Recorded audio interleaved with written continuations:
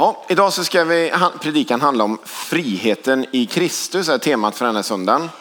Och jag tror många av oss ibland längtar efter frihet. Det är nästan så att man skulle kunna säga att det finns som en inneboende frihetslängtan hos människor. En del kanske längtar väldigt konkret efter frihet, att man sitter fast i något beroende. Man kanske är spelberoende på nätkasinon. Eller man kanske är sexberoende på porrsajter. Eller något annat som man sitter fast i.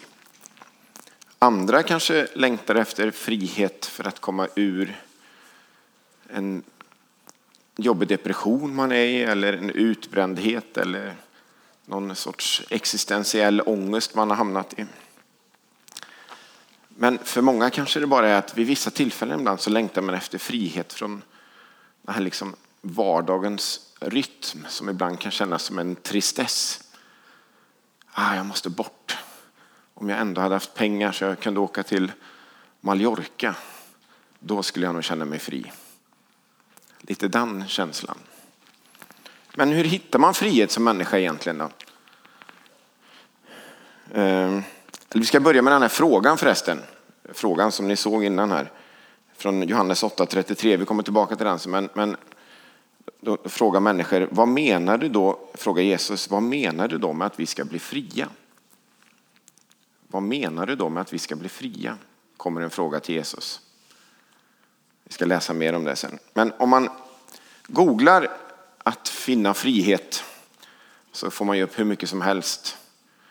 Man får upp ekonomisk frihet och man får upp all möjlig frihet. Bland annat så får man upp den här fototapeten som heter Vägen till frihet. Så den skulle man kunna köpa kanske.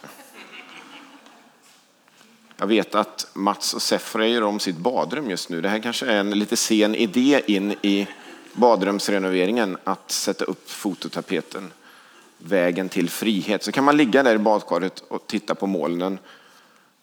Och då ska man då känna sig fri tydligen. Eller så kanske det är som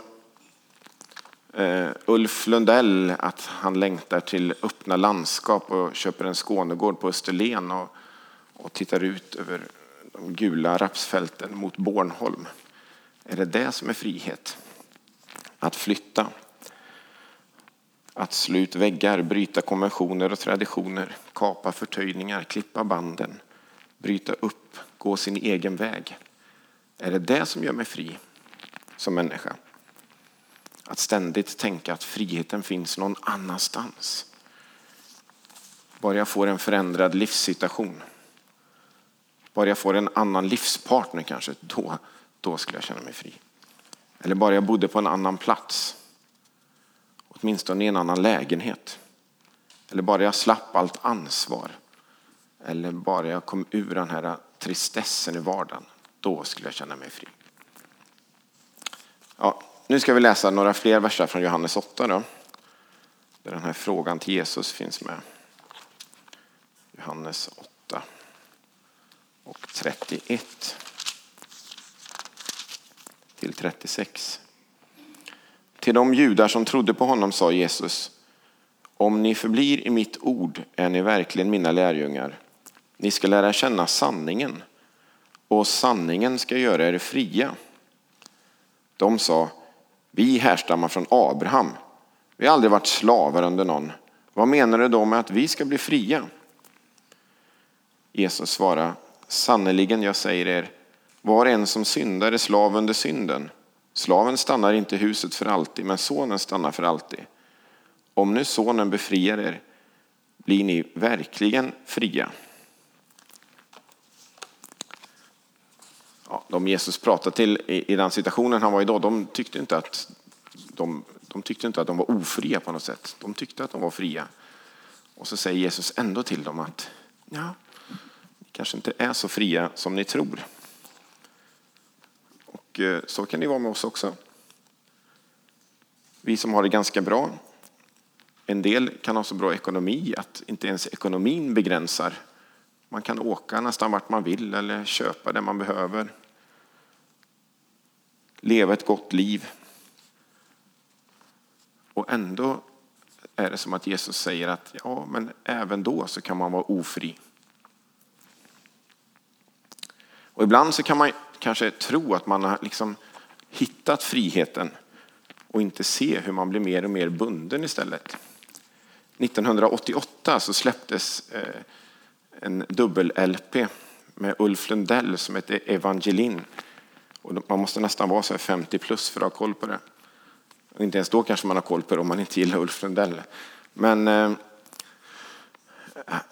jag tyckte det kanske var Ulf Lundells höjdpunkt i livet. Och en text där som är från en låt som heter Ett hjärta av sten. Den är så här. Jag gick min egen väg. Jag sökte friheten. Och jag tog varenda genväg jag kunde ta. Jag gjorde konst och äventyr av kärleken. Och jag trodde jag visste vad jag ville ha.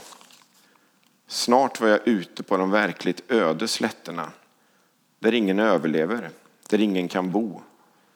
Men min frihet var så helig att jag inte kunde se att den hade blivit en kedja runt min fot. Så ibland kanske den där längtan efter frihet kan bli någon sorts illusion, självbedrägeri eller en flykt. Man flyr från liksom där man är i och tänker att friheten hela tiden finns någon annanstans. Och kan det vara så att det som begränsar oss kanske inte finns runt omkring oss utan inuti oss istället. I vårt inre. Man kan slå sig loss, man kan köpa det är populärt nu för tiden, man kan köpa en van, en skåpbil och bygga om till sin egen husbil. Och så kan man leva van life. Om ni googlar van life så finns det hur mycket snygga bilder som helst. Så här, man bara öppnar dörrarna på något vackert ställe och så skådar man ut över havet. Eller så köper man den där fototapeten, Vägen till frihet. Så är det lugnt sen. Men man kan ändå vara ofri. Sanningen ska göra er fria, säger Jesus i den där texten vi läste. Sanningen. Vilken är sanningen då? Ja, det kan man ju fundera på. Jesus säger ju själv längre fram i Johannes evangeliet att han själv är sanningen. Jag är vägen, sanningen och livet. Det är Jesus som är sanningen. Han personifierar sanning. Men kanske också sanningen om oss själva. Sanningen att vi tillhör varandra och att vi tillhör Gud egentligen. Och Jesus säger då att han kommer med frihet. Han säger att han gjorde det då och jag är övertygad om att han gör det idag också. Jesus vill komma med frihet. Men vem är det Jesus kommer med frihet till då? Jag tror att Jesus kommer med frihet till varenda en av oss. Men om man kollar i Jesu programförklaring. Det första Jesus gör efter att han har blivit döpt och frestad i öknen. I Lukas 4. Så är han i 4:18. Så är han i Nasarets synagoga. Och det finns en förväntan i luften bland människor runt omkring honom. Och Jesus har säkert redan börjat skapa den här förväntan genom saker han har sagt och gjort och människor han har mött och sådär. I Jesaja 40 så berättas det om att Gud är på gång, att det ska komma en tid av frihet, träldomen är slut. I Jesaja 59 så berättas det om en befriare som ska komma, som ska befria folket. Och nu levde ju Israel på den tiden var ju en del av romarriket, det vet ni. Så man var ju under en annan stormakt Och det fanns ju jättemycket frihetslängtan i det naturligtvis. Att bli fri från romarriket. Och så tar Jesus bokrullen. De hade ju rullar. Gamla testamentet låg ju på rullar och inte i tryckt bok som vi har nu. Men tog han bokrullen och läste från Jesaja 61. Och så läste han att Herrens ande är över mig. Ty han har smort mig till att frambära ett glädjebud till de fattiga. Han har sänt mig att förkunna befrielse för de fångna, syn för de blinda och ge de förtryckta frihet. Och förkunna ett nådens år från Herren. Så rullade han ihop boken och gav tillbaka den.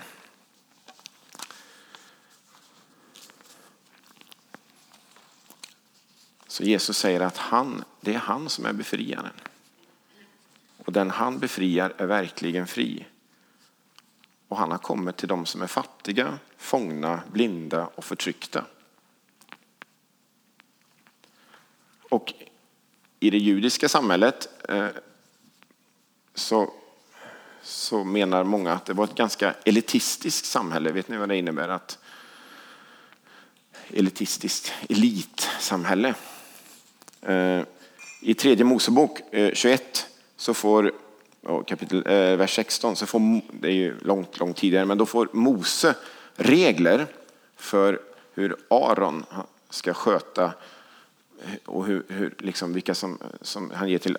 Mose får regler från Gud som han ger till Aron för att Aron ska ge dem vidare sen till de som ska sköta prästtjänsten. Att Aron ska ha koll på det i templet. Eller liksom, vem ska få komma inför Gud helt enkelt? Vem ska få komma nära Gud? Och då står det bland annat så här. Ingen som är blind eller halt eller vanställd i ansiktet eller har någon vanskapt lem ska få komma så nära Gud.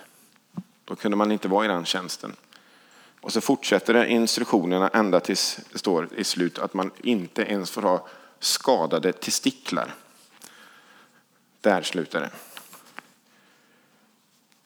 Och kanske ett synsätt då, som liksom har levt vidare i den judiska tron och samhället. Man är fortfarande liksom, templet står i Jerusalem. Tempel, offerkult, liksom allt. Offren i templet är igång. Vem får komma nära Gud? Ja, inte de med svagheter. De blir marginaliserade och ses ner på istället. Och så berättar Lukas då, som vi läste precis, att när Jesus ställer sig upp i synagogan i Nasaret och liksom ger sin programförklaring. Det är det här som är mitt mission. Det är det här jag har kommit för. Så säger han just att, läser han just från Jesaja 61 och säger att ja, men jag har kommit för dem med svagheter. Jag har kommit för dem i marginalen. Jag har kommit till dem som andra ser ner på.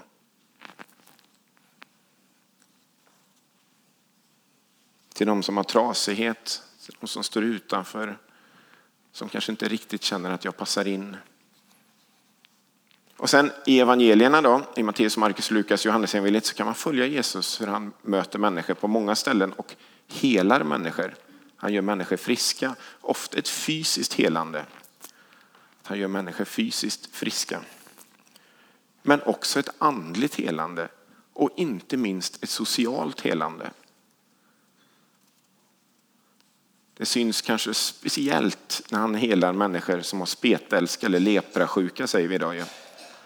Som ju helt stod utanför. De fick gå med en liten klocka till och med för att ingen skulle behöva komma nära dem. Så att man visste att man hörde klockan, då kunde man gå liksom en omväg runt dem för att slippa komma nära dem, för att slippa bli besmittad. Och så helar Jesus dem. Och människor blir friska. Men framför allt kanske de blir inkluderade i gemenskapen igen. Jesus rör vid dem som står utanför så att de blir inkluderade. Och man kan läsa om hur Jesus rör sig med outsiders genom hela evangelierna egentligen. Han rör sig bland icke-judar. Han rör sig bland skatteindrivare som inte var jättepoppis. Han rör sig bland änkor som stod lägst på liksom sociala, ekonomiska skalan. Bland prostituerade. Han rör sig bland många kvinnor, och det tycker inte vi är så konstigt. Men detta var ju ett helt annat samhälle, patriarkaliskt samhälle, där kvinnan inte alls hade samma status som en man. Inte alls samma status. Men Jesus rör sig lika mycket bland kvinnor. Bland hedningar, romerska soldater, spetälska och sjuka. Det är som att alla ska med in i friheten i Kristus, in i Guds rike. Och då kan man ju fundera på vilka är det vi ser ner på idag?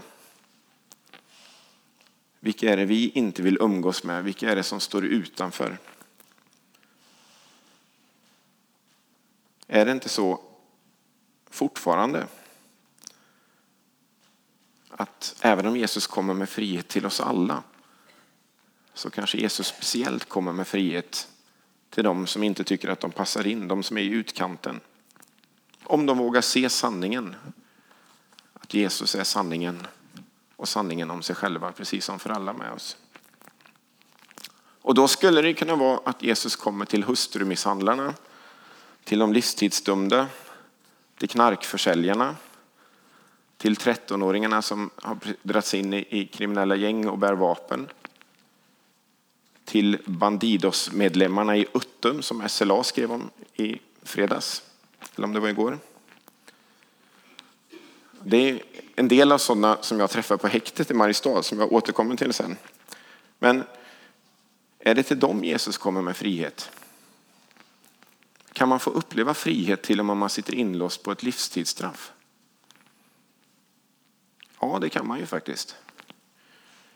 Jesus kan göra dig totalt fri även om du sitter inne på livstid på Kumlaanstalten till exempel.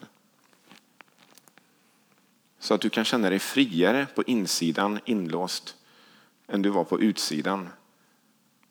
När du var liksom fri i en annan mening. Jag har sett och hört det. Eller är det de psykiskt sjuka, de långtidssjukskrivna? De som bara är allmänt oroliga för framtiden och inte har något hopp längre? Tillbaka till den där frågan då från Johannes 8:33. Vad menar du då med att vi ska bli fria? Vad är det vi ska bli fria ifrån? Det kan ju vara tydliga beroende som jag sa, som vi sitter fast i. Det kan vara konkret synd vi lever med. Men många tror jag längtar efter frihet från tomhet i livet bara. Ensamhet, utanförskap, existentiell ångest.